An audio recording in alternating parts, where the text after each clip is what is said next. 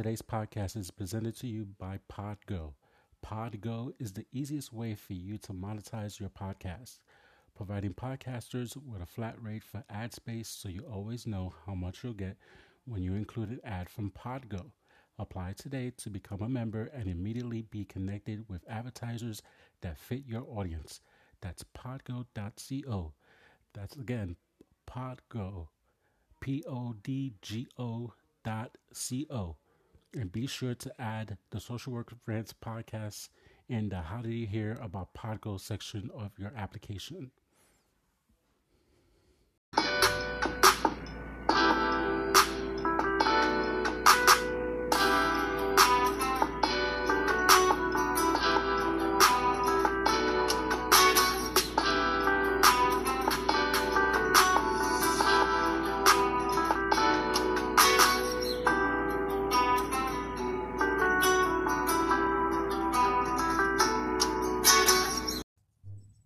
Disclaimer, this podcast is not to be a substitute for individual therapy.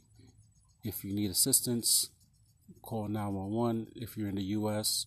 or any emergency phone number. If you need help, if you feel depressed, anxious, reach out to someone. This podcast is for educational or entertainment purposes only. Thank you. Hello, social workers, mental health professionals, and change agents. Welcome to another episode of the Social Work Rants podcast. I'm your host, Bash Moreno. I hope everybody is doing well out there, staying safe as best as they can. Hope everybody's wearing their masks, social distancing, using their hand sanitizer, washing their hands, being responsible, staying safe. We still dealing with the pandemic, so forget what you see on these IG stories of people partying. Please stay safe. Please wash your hands. Please wear masks. Please social distance.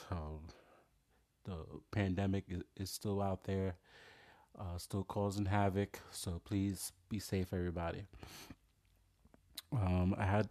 Back in December, I had the esteemed pleasure of interviewing the Melanated Social Work, the fellows of Melanated Social Work. If you don't know who they are, I don't know where you've been, must be sleeping under the rock or something. They're doing amazing work in the field of four gentlemen who met in Boston College, graduate school of social work, and they're taking their brand by storm of no nonsense, no filter. If you don't like it, they don't care. Just doing amazing work in the field. We had a lot to talk about. It was actually my first time sending out email links to 4 different people in one shot for one interview. So it was, trial and error. With Anchor, I wasn't sure how that was going to work, but it came out real nice, and I hope you guys out there, wherever and however you're listening to this podcast episode, enjoy it. Give me some feedback on it. Leave a comment or rate the podcast, especially on Apple Podcasts or Spotify, however you're listening to the podcast. Leave a comment, leave a review. Rate the podcast. I really appreciate it. And this week, I found out you can now listen to the podcast on iHeartRadio. That's right. So, very excited about that. So that's another way you can hear the Social Work Rants podcast. So I guess I could finally say you can listen to the podcast on all audio platforms that you could possibly think of. So like I said, back in December, I was blessed enough to interview the fellas of Melanated Social Work.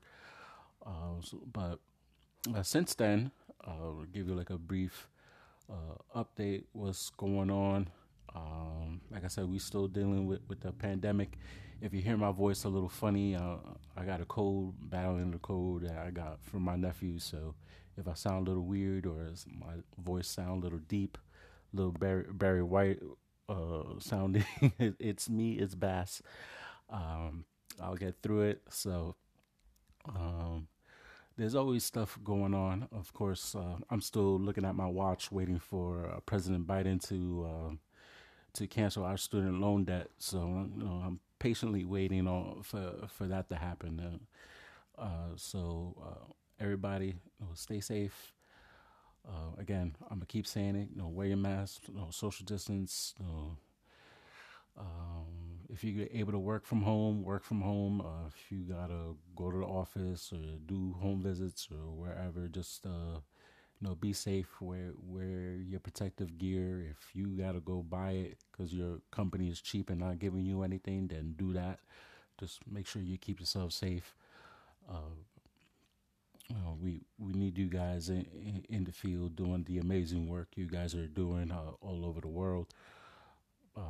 So after this message from Anchor, before I go there, make sure you follow the podcast on IG at the Social Work Rants Podcast. You also could follow the Twitter page at Social Work Rants. That's all one word. Pages are growing steadily. I appreciate everybody who's been following the pages. You could also, I got a website. It was Bass Moreno. That's BASMORENO.com. The page is still in the works, so you may find some podcast content on there. Eventually, coming down the line for spring 2021, I'll be doing virtual Zumba classes. So I'll be announcing whenever I start doing those classes, I'll be announcing those on the podcast and then putting it on my pages. So be on the lookout for that. I'm hoping to do something for Social Work Month, but I'm not sure yet, and I'll figure out and let you guys know. Or if not, definitely for April, things will be popping by then. So that's what's going on. Again, rate the podcast. Leave a review, even if you like Bass, you rambling too much. Shut up. Even if you write that something, it helps with the algorithms or the podcast, and let Google know like you've been listening to the podcast. So I appreciate everybody who has been listening to the podcast.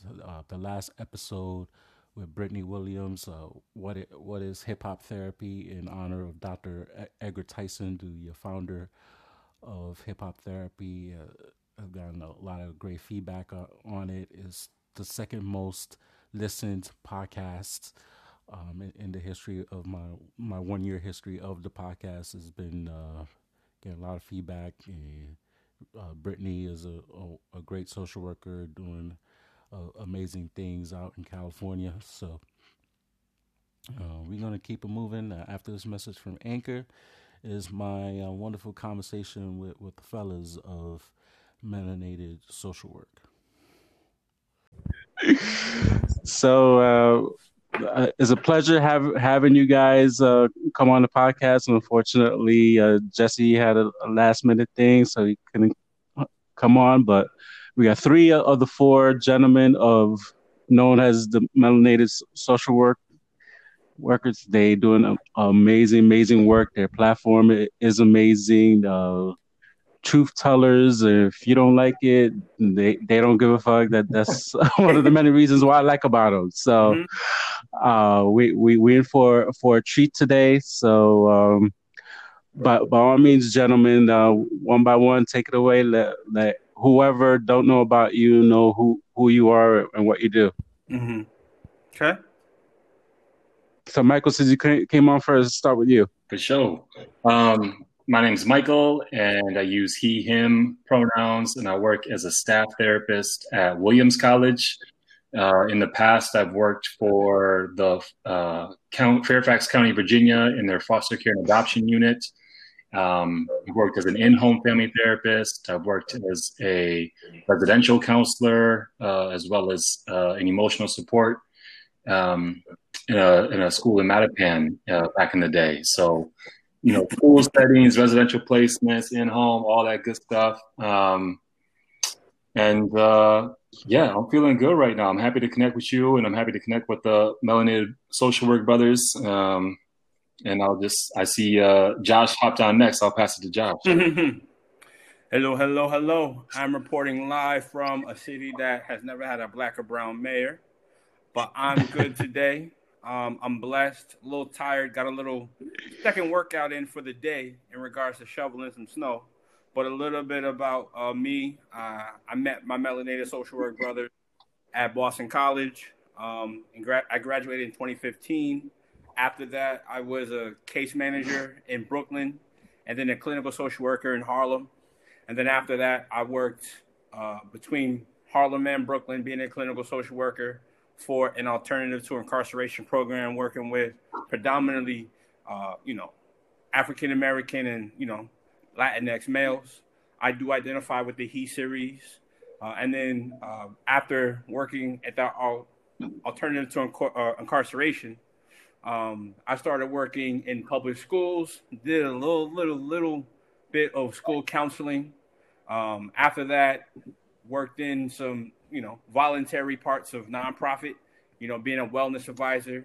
Also, worked at a hospital, being working in violence and recovery, working with a lot of, again, young black and brown males who, many times don't get to see somebody who looks like them in the field to do case management, to run, social groups, social skills groups, I should say, and to just to, do therapy. Currently, I've also worked at a mental health clinic called Fathers Uplift. Great organization, Black owned, Black ran, all different types of diaspora, African American, West Indian, Cape Verdean, West African, Latinx, and now I'm currently in university counseling, I guess, so to speak, kind of like my brother Mike. And I'm gonna alley-oop it to Steph Curry. Steph Curry. Marvin. Steph Curry with the shot. We coming back to the Warriors. So boy, here we go. Get ready for it. What's up, everybody? This is Marvin. I'm reporting from, I like to say, the city that saved America, Philadelphia. My pronouns today are he and they. I am originally from Oakland, California. I've lived in San Diego for a bit. I did a program called City Year in Miami, Florida for a couple years. Went to Boston College for my MSW, and now here in beautiful Philadelphia. I am a therapist with, right now I'm a therapist with the Radical Therapy Center in West Philly.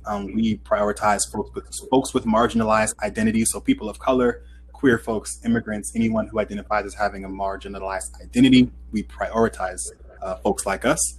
I've worked with an organization. My first job out of grad school was working with victims of violence, so folks that had been shot, stabbed, and assaulted, providing individual and group therapy, and also just helping them navigate different various systems, any system they really needed. After that, I worked with the School District of Philadelphia for a K-8 school in North Philly. Also did some work with an organization called the Anti-Violence Partnership of Philadelphia. So now I'm just seeing clients and just trying to get gigs here and there. I also created and facilitated a 10-week group for Black men, which went really, really well. So yeah, thank you for having us on, and excited to converse with y'all. Well, again, the pleasure's on mine, and thank you so much again for coming on, making time to work around your schedules, being in different parts of the country, and coming on and chop it up a little bit. So you guys mentioned you guys met in Boston College grad school. I'm honestly a little triggered by Boston College, considering I'm a huge Notre Dame Fighting Irish football fan. But besides that, how did you guys, the four of you, linked up? Like how did that relationship started? So in in Boston, I don't know if folks are familiar with the city, or even Boston College, I'll even say specifically, but it's very white. Very white. And if you are in social work programs or mental health programs, it's probably going to be dominated by white women. So we were part of the Graduate Students of Color Association. And so that, I think, is how we initially met. Just because I think we all wanted some community. You know, we heard a lot of the problematic things that folks were saying in classes, and we could connect, you know, on that. I think, you know, Melanated Social Work started, and Josh, you can speak to kind of the story of you showing up to Jesse's birthday. But, you know, I think essentially we just wanted a community. We wanted some folks to connect with that were like-minded, that we could, you know, use as resources and use as support after graduation. But Josh, I'm gonna let you speak to, you know, the origin story. So it was around Jesse's birthday, and I ain't gonna give his whole, you know, information out, but the area code for Oakland is 510, and his birthday is around that one time. You know, a lot of Oakland love here. So we took a picture around his birthday, and it was the four of us, and it was just like, wow, we're melanated, we do social work. Let's just name it Melanated Social Work. And I had it in mind in like 2015. And then again, I was in New York, and I came back to Boston, and we did the same picture again. So 2015 and then 2016, the four of us. I think Marvin was actually, no funny, Marvin's wearing the same shirt. I was just thinking that. I was wearing the exact same. I think I was wearing the same outfit. Yeah, you know, for college. Yeah. And then, you know, I would say in spring 2018, I started the Instagram, and we started the Gmail account and all the things, and you know, we had a lot of ideas. It took a while, but you know, we just started posting things a lot. And my partner, one day, it was July 4th, 2018, and she was like, "You're not posting a lot. You need to post more. This is a platform. What are you doing?" I was like, "Yeah, you're right." So I'm like, "Let me just post." And that led to her telling me to, you know, join Millennial Social Work Conference, put in for that, started meeting other social workers, met Joy, as you know, Joy Social Work is dope. A lot of other social workers, and got to mix and mingle with a lot of them, and that helped us to get onto other platforms such as supervision support. I think we shot that November 7th, 2018, and then that went out early 2019. And then Jesse started the podcast around, like, right after Nipsey Hussle was assassinated, and you know, we haven't looked back, especially this year. That's a whole nother story about Melanated Social Work 2.0 in this 2020 year, but you know, we can get to that. Yeah, absolutely. As of this recording, you guys are over 33,000 followers, which is absolutely amazing. We may have to start a petition to get you guys verified on IG. Yeah. So I guess, you know, you kind of touched on that, like how, like all this happened like organically, just posting and meeting people, and just we got following each other and people following you guys. And we it's leading up to the podcast, we were having check-ins with each other about once a month, and then they started to just ramp up, and it was really a way for us to stay connected with each other, because we were in 4 different cities, and you know, we were able to bounce ideas about sort of like caseload, just like taking care of ourselves. Like, it was really like a personal check-in that like was coupled with like professional development, professional feedback, all that good stuff. And it was just those like organic conversations where it led to a point where it was like, we're probably not the only folks having these experiences and like needing support, and there's probably a whole community of people out there. And then once we went live with the podcast, we didn't really have expectations for how many people would listen to it. But like to date, we have about 60,000 folks who have tuned in. Wow. So they're like just, everything happened like pretty organically, and we're just trying to, like Josh said, like keep it going, and continue to like network and build and like partner with folks.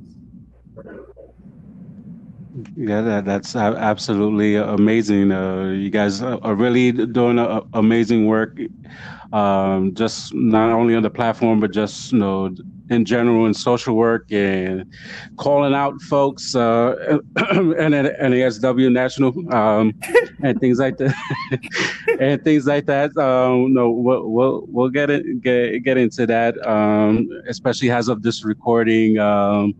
Something extremely unfortunate happened in Chicago that just came out. Yeah. And so I don't know. We could jump into that real quick and get your feelings, especially from a male social work perspective, or just as a human perspective. Because a lot of stuff we do, we talk empathy and just showing support. A lot of that is just you being a natural human being, like if you care, or just like, is the person okay, or you just have some concern. But from social work perspective, for those that don't know, because I've been lucky enough to have my platform listen outside of the U.S. So we had an unfortunate social worker. There's police in Chicago, no-knock warrant, barged in her home. They actually had the wrong house, and come to find out that the person that they were looking for lived right next door to her. At least the story that I saw.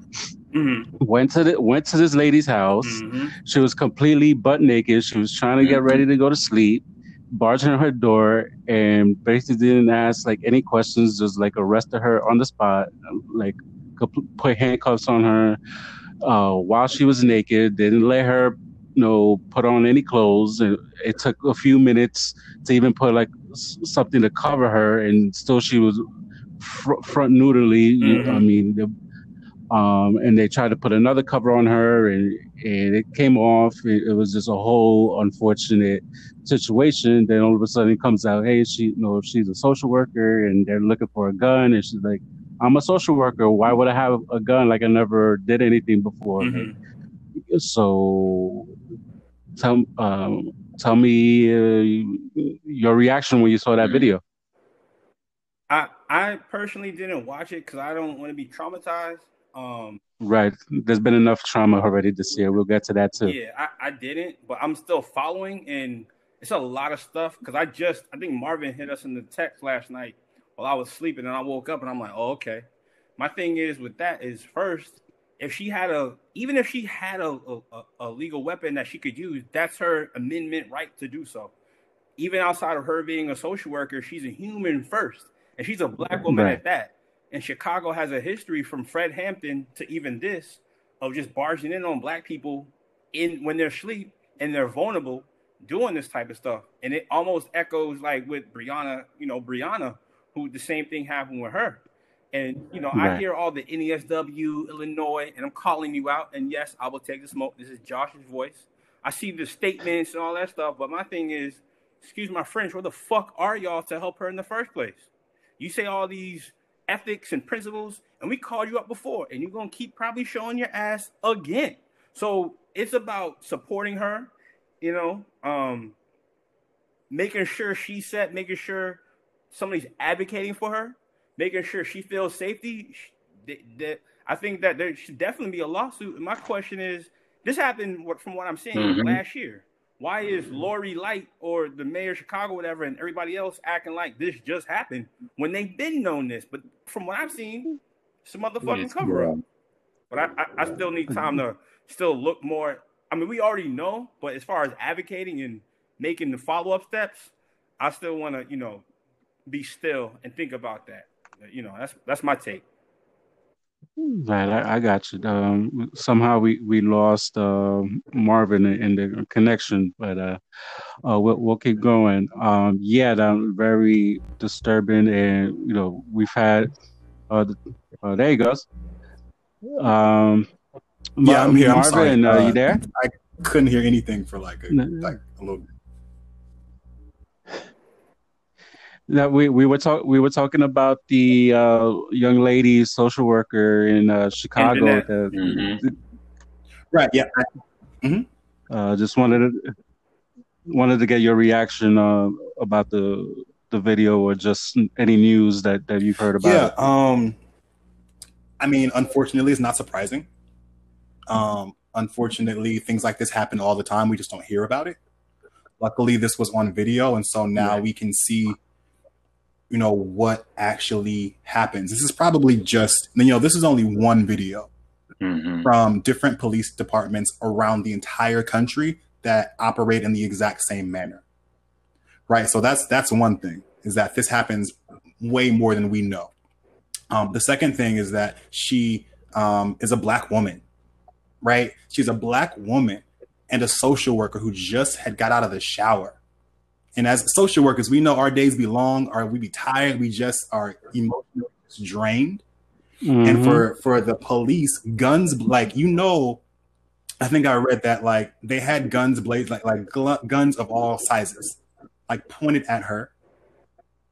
And so just the amount of trauma that Black people already have around police and already around police brutality and things like that. And she has to actually, have this happen to her. This is traumatizing as hell. And what she'll probably get is an apology, some bullshit apology. She might get a little money. She probably won't. But this is exactly why we're talking about defunding and abolishing the police. Do your job right. If I, as a social worker, have to do my job right and people are checking on me, how come police don't have that same accountability? So this is, it's awful. It's horrific. You probably will not hear about this happening to a white woman. You probably will not hear about it. Oh no, probably not. And even if it has happened to a white woman, it is a different dynamic. It's a way different. Somebody's losing their job. It's a white woman. Facts. Oh yeah, so absolutely. One time when there was a Minneapolis police officer who was Black, and he did kill a white woman. And he did lose his job. And he did go to prison. But had the race been flipped, as we see it every day, we already know the police officer would still be out moving around, still terrorizing communities and all that. So it's fucking crazy to think that there's literally no place where Black people can be safe. Because police would just roll up in your crib, and we saw earlier this year with Breonna Taylor, Miss Anjanette Young was, lucky to be alive, and that's the sad reality. Yeah, even she said it herself when they interviewed her. If she would have moved any sort of way, she thought she would have been shot, and that's the sad reality of the situation. And we've had numerous Breonna Taylor, George Floyd. The list goes on and on and on. It's been happening for so long, been traumatized. And yes, luckily now there's video now, but there's countless stories of people without having a video, whether it be cell phone cam or some good Samaritan, anybody taking a video, or police cam now, to show. So there's victims out there, and it's really an unfortunate situation. And it's enough. Is enough. What do you guys think about all the protests? Can I just note really quickly that incident happened 2 years ago, right? The video just came out recently. Yeah. So the incident is 2 years. Yes, ago. absolutely. So that's that. Well, that's why we got the apology from the Chicago mayor, because without public outcry, that likely wouldn't have happened. Yeah. To your question around the protest, though, it's always great to see protests or uprisings. However, Feminista Jones actually did an Insta story about it, and she was basically and this was soon after, things started to open up a bit and, kind of everything died down. And she was basically like, where are all of those people? Where is this public outrage? Because, companies and organizations were scrambling to write Black Lives Matter and save face and say that they're anti-racist, but then all of that kind of just stopped.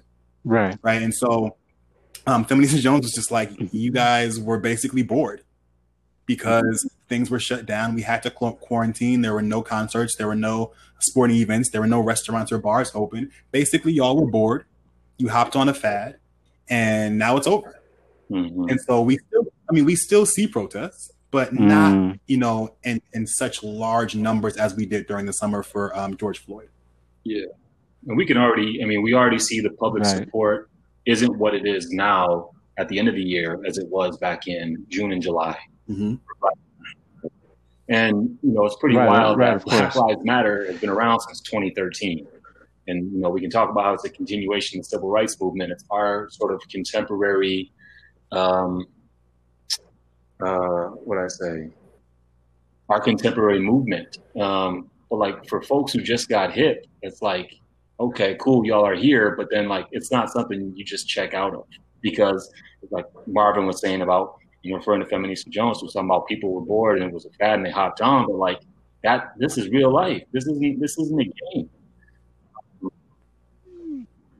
Yeah.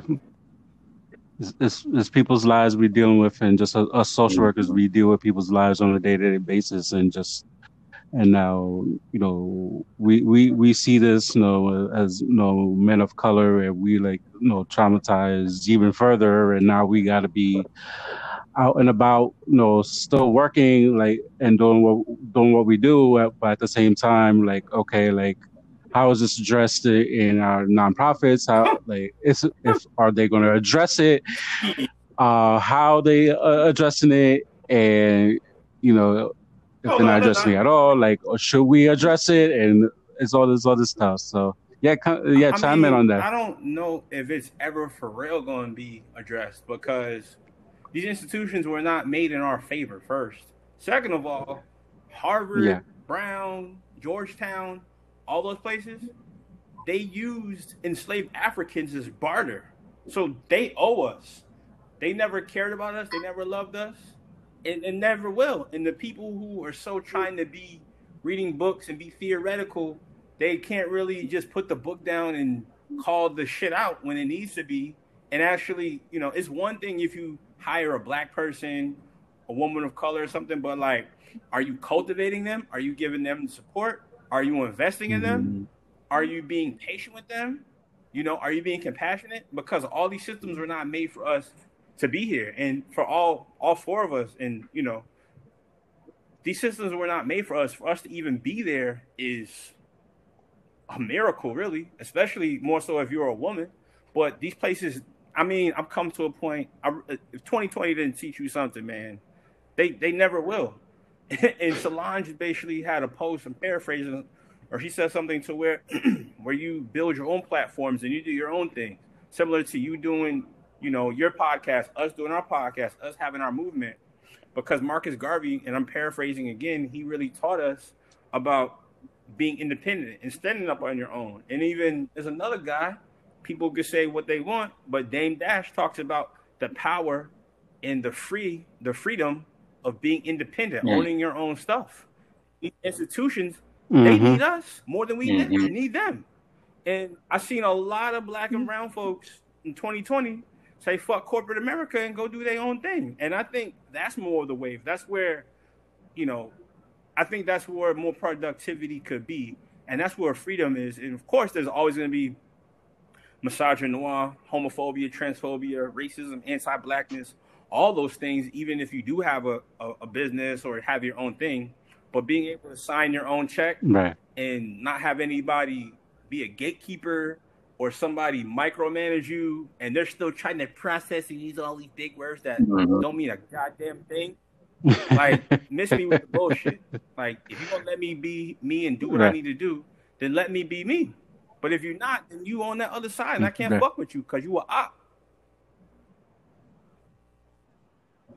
Yeah, I'm gonna give you guys a quick story of. I'm gonna say the story because I don't no longer work there anymore. So after George Floyd was basically, I call it an assassination by a police officer, on camera, we decide to have like a memorial, like a moment of silence for him, and we all going to be on our knees for the amount of time that it took to the 8 minutes and change of the police officer was on Mr. Floyd's neck.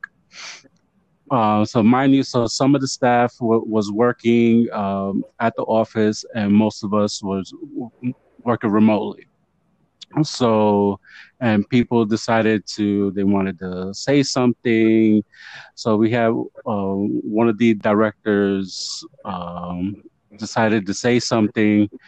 And mind you, we still, like us at the social work department, we always figured out what the hell does she does throughout the day. She don't do Sounds about right. Don't do shit. Just talks, and she always wants to be in the freaking team meeting and throw her 2 cents in and talk shit and get her money's worth. So she decided she wanted to say something, and she started with the crocodile tears, very awkward. Nobody knew what the hell she was saying. We did the kneeling. I was I was working at home, from home, and like got on. I had to switch knees. I have a history of knee problems, so but just the whole impact for myself of being on my knees for that amount of time, and just really hit how like much he was actually suffering, like and, like even more after watching the videos. So like you talked about, like the systems are not meant for us. It was just a very awkward situation of like if she was gonna break down crying from the jump, don't even bother saying shit. Just keep it moving. Let's do the kneeling, and that was it. It was just like, and the next day, couple of days after, like talking with coworkers, like, what the hell did she even say? Like, I don't know. I didn't understand what she was saying. Like, it was just. I wish I would have seen it in person, because I probably would have laughed at her face afterwards, and just would have had to like gone to the bathroom and just like, yo, what the fuck is she doing? But but it's like, to your point, it goes like, the system's not meant for us, and even us as males, which leads me to my next question. Have you guys, just being as a male social worker, have you guys been put in unusual or difficult situations just for being a male social worker at any point in your career? Because I'll start. I've had being I think I only had one job that was dominantly male, which was a weird dynamic. And I'm contemplating like doing a whole episode just based on that 1 year and change experience. But I've had instances where working with females and working in New York, you are going to see some like roaches, and you're going to see mice in the office, and mice shit on your desk and stuff, and you got to come in and clean it. So there's a couple of times we've seen a couple mice on the mice trap, and good old Bass the male, like, can you take it and like throw in the garbage? So I'm like, I don't want to be touching no fucking like mouse trap. Like, just got into work, I'm still trying to have my coffee and shit, and like, I hear a scream, like, there's a see a mouse. I'm like, all right, there's a mouse. Okay, we work, we in the projects, like work, like working. What do you want? Like, just throw it out, Bass, the man. Like no, thank you. So something stupid like that, like just for being a male, and like just shut up and leave me alone. I mean, you just never know where people are. I mean, maybe they thought you was that guy. You never know. Or maybe we all have different gender norms of how things look. I will say for me, I think in general, being a black man, having my gender and race not align with the norm in the field, that'll make you a little bit just different, or just put you out there in a sense. because there's a lot of cultural norms that they don't understand about our culture. And most times, the black social workers that are there are black femmes, right? But somebody who identifies as cisgender black male, 6 foot 230, bearded, I know who I am, and I'm not really.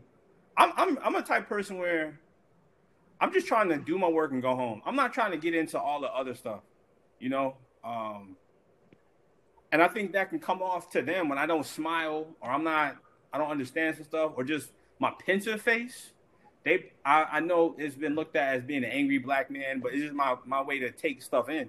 So I think that, you know, pretty much I don't have, pretty much like this. I know how to deal with them more than they know how to deal with me. Because in all the schools, from, you know, grade school to grad school, being in the field, you have to know how to acculturate yourself and know how to stick, move, rub elbows. But they don't know how to do that more so with me. And in some places, they act like you an alien when you know a little bit about Coldplay, you know a little bit about different types of music. Oh yeah, absolutely. Or you do yoga, because I guess even in my own realm and my growth, with my toxic masculinity, I was like, yeah, yoga? Nah, I don't do that. I'd rather lift weights. But now you ask my brothers, I do yoga all the time, and I haven't done yoga in like a week. So today I was like, I'm feeling a bit off. So I just think that they're not used to us, and that's the big thing.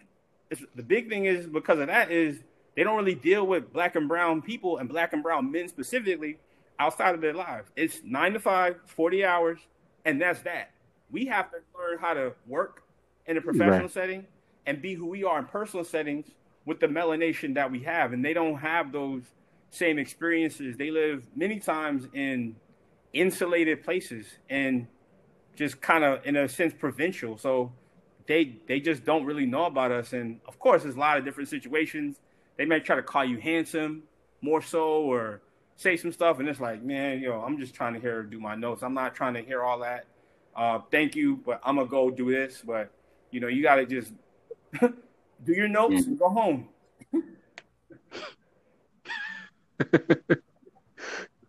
Yeah, I feel you on that. Going back to the Coldplay really struck a nerve, because I in a way that a lot of my jobs, especially early on, the CEOs were African Americans. So, and just by chance, they any holiday party, we got to have the electric slide and cha-cha slide.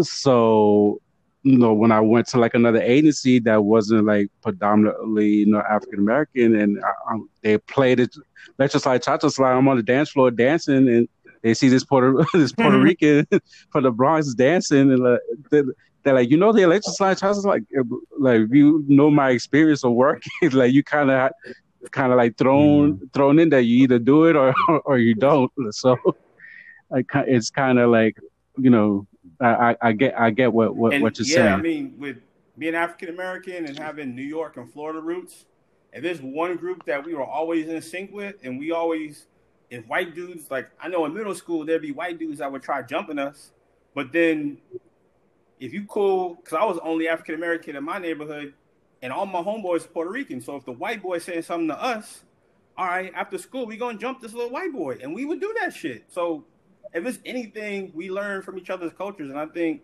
as far as, in my opinion, African, not black-wise, but more African-American, Black American-wise, I think Puerto Ricans and African-Americans have a lot of similarities, and we learn from each other. We're very enmeshed. Yes, absolutely. Yeah, I mean, we definitely have African in our DNA, though. So we're there's a lot of similarities, more so than people want to even admit to it. So let's switch gears a little bit. Your podcast is absolutely amazing. There have been times I might miss two or three, and then I'll just like binge watch. I'll spend like 2 or 3 hours just listening to back-to-back episodes. So how do you even? Because I've been approached just on the DMs and stuff about, hey, I'm thinking about doing a podcast. How's it going? What would you do? Suggest? You inspire me to do the podcast. Like you guys are one of my many inspirations with the podcast. How do you find your guests? Now, you mentioned earlier about how organically you guys have grown, and especially just from 2 years out, you guys are really like doing amazing work. So how do you find these guests? What's your process Curry? in terms of the you want to get to Steph Curry? So the simple answer is ask people. That's that's a very simplified answer. I actually learned a lot from Josh because people, I think, assume that running our Instagram account is simply posting and then like that's it. But Josh was really active around doing research around like how do we really build our following. And so it's like going and liking other people's things, it's commenting on other people's things, it's sharing other people's things. It's like creating these virtual connections and conversations with different individuals, right? So that is really how the following kind of comes, that's how the following gets bigger. We can post, there are people that post really, dope things all the time, but their following isn't as large as maybe it could be if they had the capacity to do all those other connections, right? And so, if we didn't have that foundation, and we didn't have, Josh doing that a lot of that legwork, I think we wouldn't be able to get different guests on the podcast. I think that, I simply, reach out. I try to, I have an email that that I send out to folks as big as Beyonce and folks that maybe were, more popular at some point. And now they're just kind of hanging out, or they have like smaller projects going on, but they still have a name. Right. And so really it's just cold emails, like having emails, tailoring it to whoever you're writing to and seeing what happens. That's how we got Melody Thornton on the podcast from, formerly of the Pussycat Dolls. I emailed, I think, about 15, 20 people that day, and her team reached out and was like, hey, how about today or tomorrow? And I was just like, oh shit. Okay. Cause you get so many no's that you expect more no's. So when someone actually says yes, it's like, yeah, absolutely. So I think it's a lot of relationship building. It's a lot of rapport building. It takes work,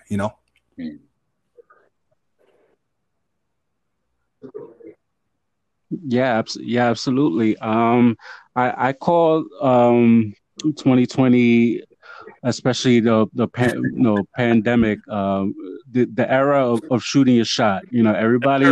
Everybody's home for the most part, or the responsible people are home for the most part. The knuckleheads are out, still clubbing or in places like Florida and stuff, acting a fool and not wearing masks, not social distancing. But most people are home being responsible. If they work, they're 6 feet apart, they got their masks on, you would think they're washing their hands, whatever. So I know LinkedIn, a couple episodes I've been active more on LinkedIn and just, sending messages to people on LinkedIn. I got a couple podcast episodes because of that. I definitely like the DM, like when I interviewed Ash Cash, the financial educator that he's popping. He's been popping for a while. I just hit him up on the DM and hey, I've been watching you ever since you were on Channel 11 years ago in New York, and would you be open to talk about those student loan forgiveness, and that when the interest was finally stopped for interest of student loans, and talk about that and what people should do about their stimulus checks whenever they get it, what they should do with the money. He like sure it came on. We had a wonderful conversation. So it's just a matter. I Mm-hmm. definitely had a few no's, or is a way you go about asking people that learned as well, and like a little niche email, like hey, but like a little like stick you have, and just give like hey, I'm such and such, and Right. want to Right. love to have you on the podcast, blah blah, and want to talk about this. Like these are some of the ideas I have to talk about, like I did with you guys, and we've been interacting at least since May, so we have like the connection. And Yep. repost each other's stuff all the time, which I'm always appreciative of you guys for and I doing mean, so. my bad. Hey, I think to chime in too, I'm go thinking ahead. about it too. So 2 years ago, there's a guy by the name of Reggie Osei. He's a Haitian American lawyer from Crown Heights, Brooklyn. But his podcast is called The Combat Jack Show.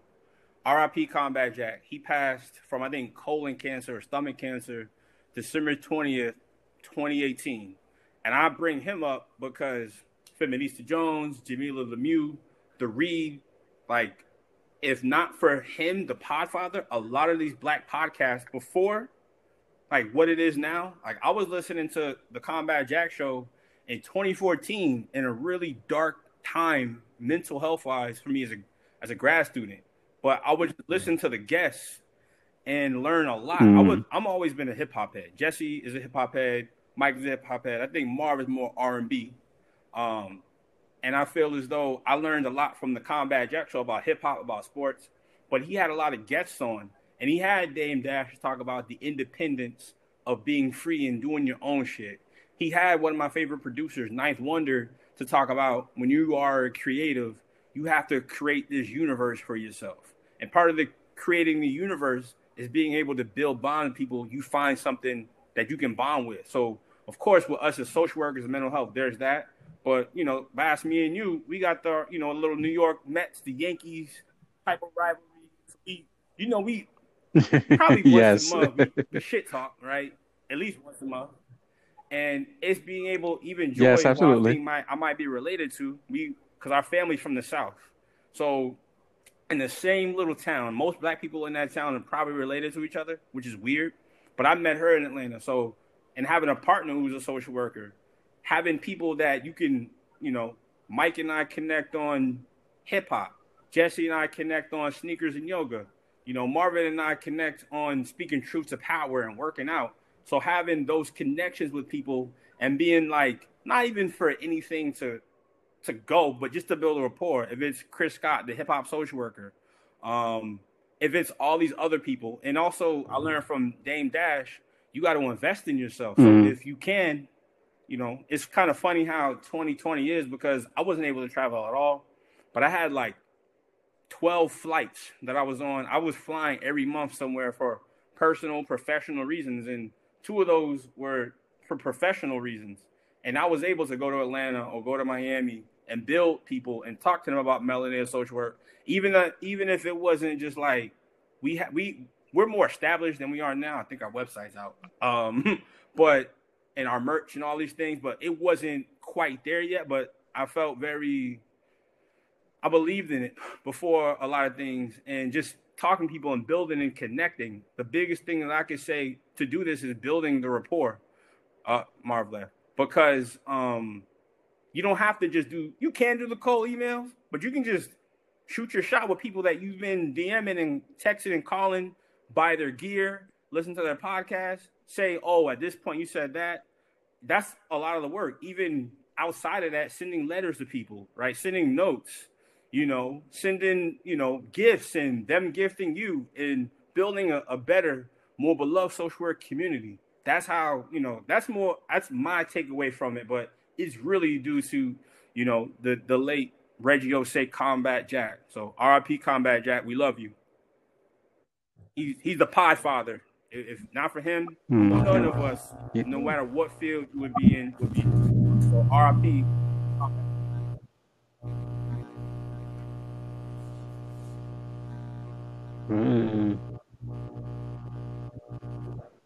Yeah.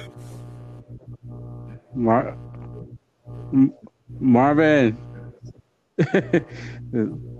Like a buzzing There's a sound. lot. I'm so sorry. It's on. Yeah, the buzzing sound. It's all good. I'm just going.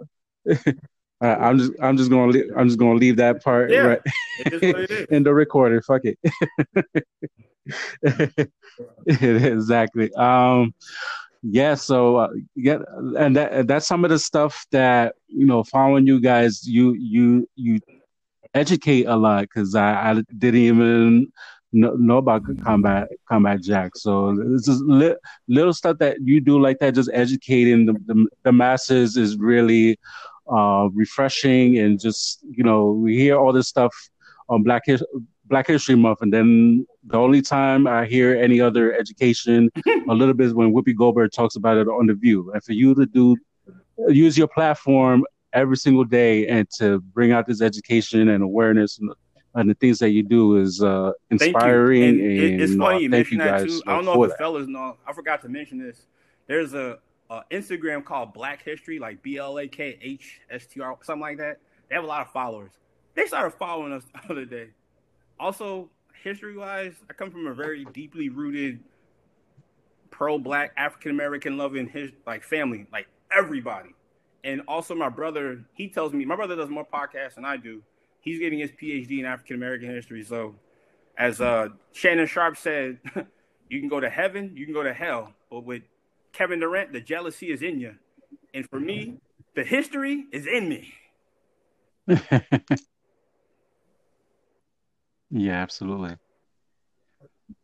One by one, describe 2020 for you. Yeah, that's a great question, and it's been meaningful. I think 2020 has been a really meaningful year, and there's been with the pandemic attribute a stillness to it, and I think in that stillness there's time for reflection and growth, and I just. I think this has been one of the more meaningful years that I've had. Yeah, even right now, I'm pausing just to think about how I want to articulate just how impactful the year's been. But my word for 2020 is meaningful. Yeah. At this moment. I think for me, 2020 has been kind of a resilience piece for me. I would say like resilient and kind of evolving. So in the beginning of right before COVID hit or we started locking down, I left my job at the school district and went to full time at the Radical Therapy Center, and that was one of the most terrifying moments of my life because we had so much in the works that was going to be in person, and then everything shut down. Well, I panicked. I was like, I think a lot of folks, like some folks maybe know, a lot of folks don't, but I was extremely worried, anxious, stressed, overwhelmed because I have been to a place where I had little to no money before and I did not want to go back there. Especially, I'm here in Philadelphia. My family is back in Oakland. Right. Like the folks that are closest to me are back in Oakland. So I didn't at the time have, a solid, strong community. So, slowly but surely, I was able to just work and, I'm, got clients and, it's been a dope transition. I think also personally just being more comfortable with my own identity and putting myself out there more.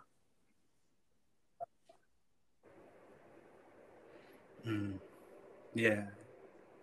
I'll say for me, it's been some joy. And I would say even like in parentheses, maybe even fleeting joy, because the joy that I've had, it's real fickle. I mean, you could be taking a day off. Like I did. I had a day off basically around the time George Floyd had been assassinated. And I'm just chilling and I find out all this. Like, how can I be in rest and how can I relax when the shit is like Armageddon is happening, and all our people are getting killed, especially black women, especially black trans folks. We can't. There's no rest. But even with those times, finding the joy within the pain and finding a way to grow within myself, physically, mentally, emotionally, being able to read a lot of books, I've been doing a lot of, listening to podcasts and reading up on this guy named the Lama Rod Owens, and talking about stillness and rage and rightful anger and being able to be okay, because anger can be okay at times. You got to manage it a certain type of way, but it can show you something. And also being able to be still and meditate and do yoga and to go on a lot of different fasts and cleanses and be in touch with my body and take care of my body, but also like being separated from my family, not being able to go to see my family in New York or Florida. My grandmother passed this year. I've had family in New York that passed from COVID. My partner had COVID. So it's a painful, joyful year. That's what I'll say. I definitely relate to that, and my condolences for your losses. What would be your word? That's one of the. Oh man, I don't think I have a word. It's that. Well, yeah, I would say been a roller coaster. I mean, definitely been kind of stagnant, and then COVID hit, and it was like crazy, and like March, April, May, June, July, it was been traumatic. Losing Wow. 9 clients on your caseload from COVID. Wow. At the same time, losing my mom this year. Thank you. And then September came, and something simple as winning like $7 on a lottery ticket, like a scratch off, and then like something simple as as a sports fan, having like the Lakers win the championship was very meaningful. As of this recording, who knows, by the time this episode is released, so who knows what my Notre Dame team is doing. They've been doing well so far. And as of this recording, my Giants, starting 1-7, are in battle to win their division in football. So it's like, taking solace in that. It's been interesting. I started a small business. I moved out of New York. That was big. I landed not one job during the pandemic, but 2 jobs during the pandemic. I'm going to say this very, very quietly. By the time this episode is released, I will 99.9% will be engaged, but that's the.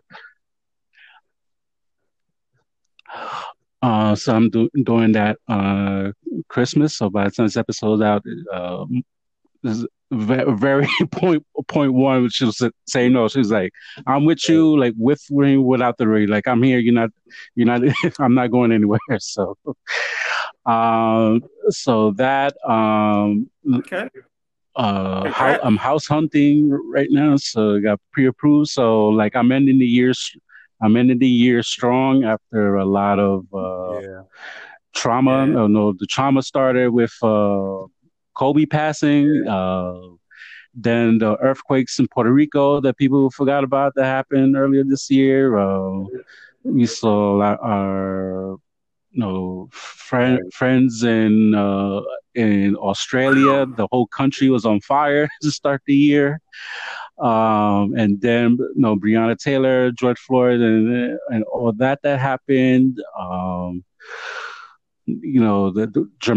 Just trauma after trauma after trauma, just seeing the videos and the news and stuff, to the point I had to stop watching news. Mm-hmm. Like my dad was like all into like the news and the numbers with the COVID happened, like to the point I was like, Dad, I hear this from 8:30 in the morning to 5 p.m. the emails all day. Like, I don't want to see. The only thing I want to see about the news is the weather. I stopped watching news for a while, so just for my own mental health.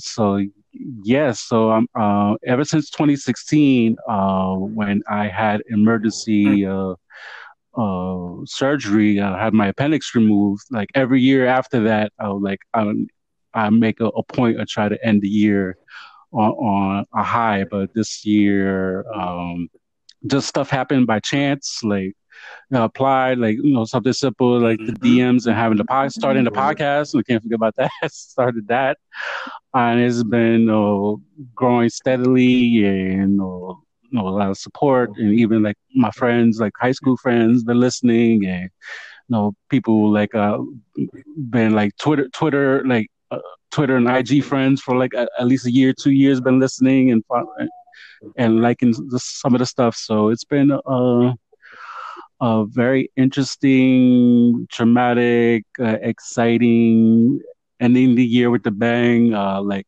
I'm like that AD meme that he like looked out the corner of the wall, like after the interview, like when LeBron got interviewed. I'm like that, looking into 2021, like what you got, what you got coming? Because I'm in the year with the bang, and like, but I don't know what's on the other side, and I'll take just one day at a time. That's all you can do. No.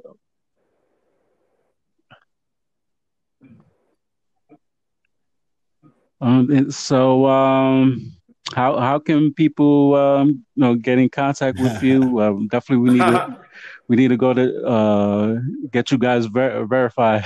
We do have a website. Well, how can people contact you? How to follow you? Go ahead and check mention the that website. It has all the information for how to listen to our podcast, as well as for who we are, and posting events for different things that we'll be hosting. We have a book club coming up in the new year. So if you haven't yet, we're reading Emergent Strategy by Adrienne Marine Brown. And go ahead and hit the link tree and sign up. Folks can email us at melanated. Oh, I think I already said that. Melanated Social Work at gmail.com. And hit the Instagram and follow us on that too. Also, donate to our Melanated Social Work Cash App and Venmo. We got a lot of merch. We know it's the holidays. If you're able to, please, support it and, do what it do. Appreciate you. The T-shirt is good quality, so I can attest to that. And Josh, congratulations to your lovely Mets. Y'all got a catcher and a general manager, and then by the time this episode come out, y'all might get maybe Bauer and Springer and be all set. We'll talk about that later.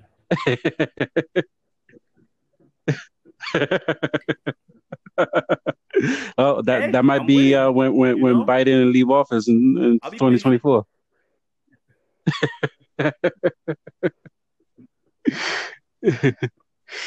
And from Marvin, listen, I don't want to. I was looking forward to seeing Clay back on the court, and he ruptured his Achilles. I was like, oh damn! Like, I want. Yeah. That could be a sense of trauma right there too.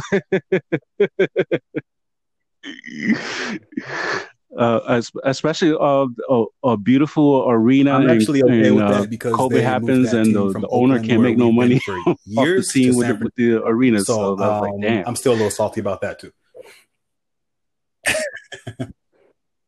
Yes. All right. So move it along. Yeah, losing the Raiders right now, and the Warriors. I'm gonna need to meditate after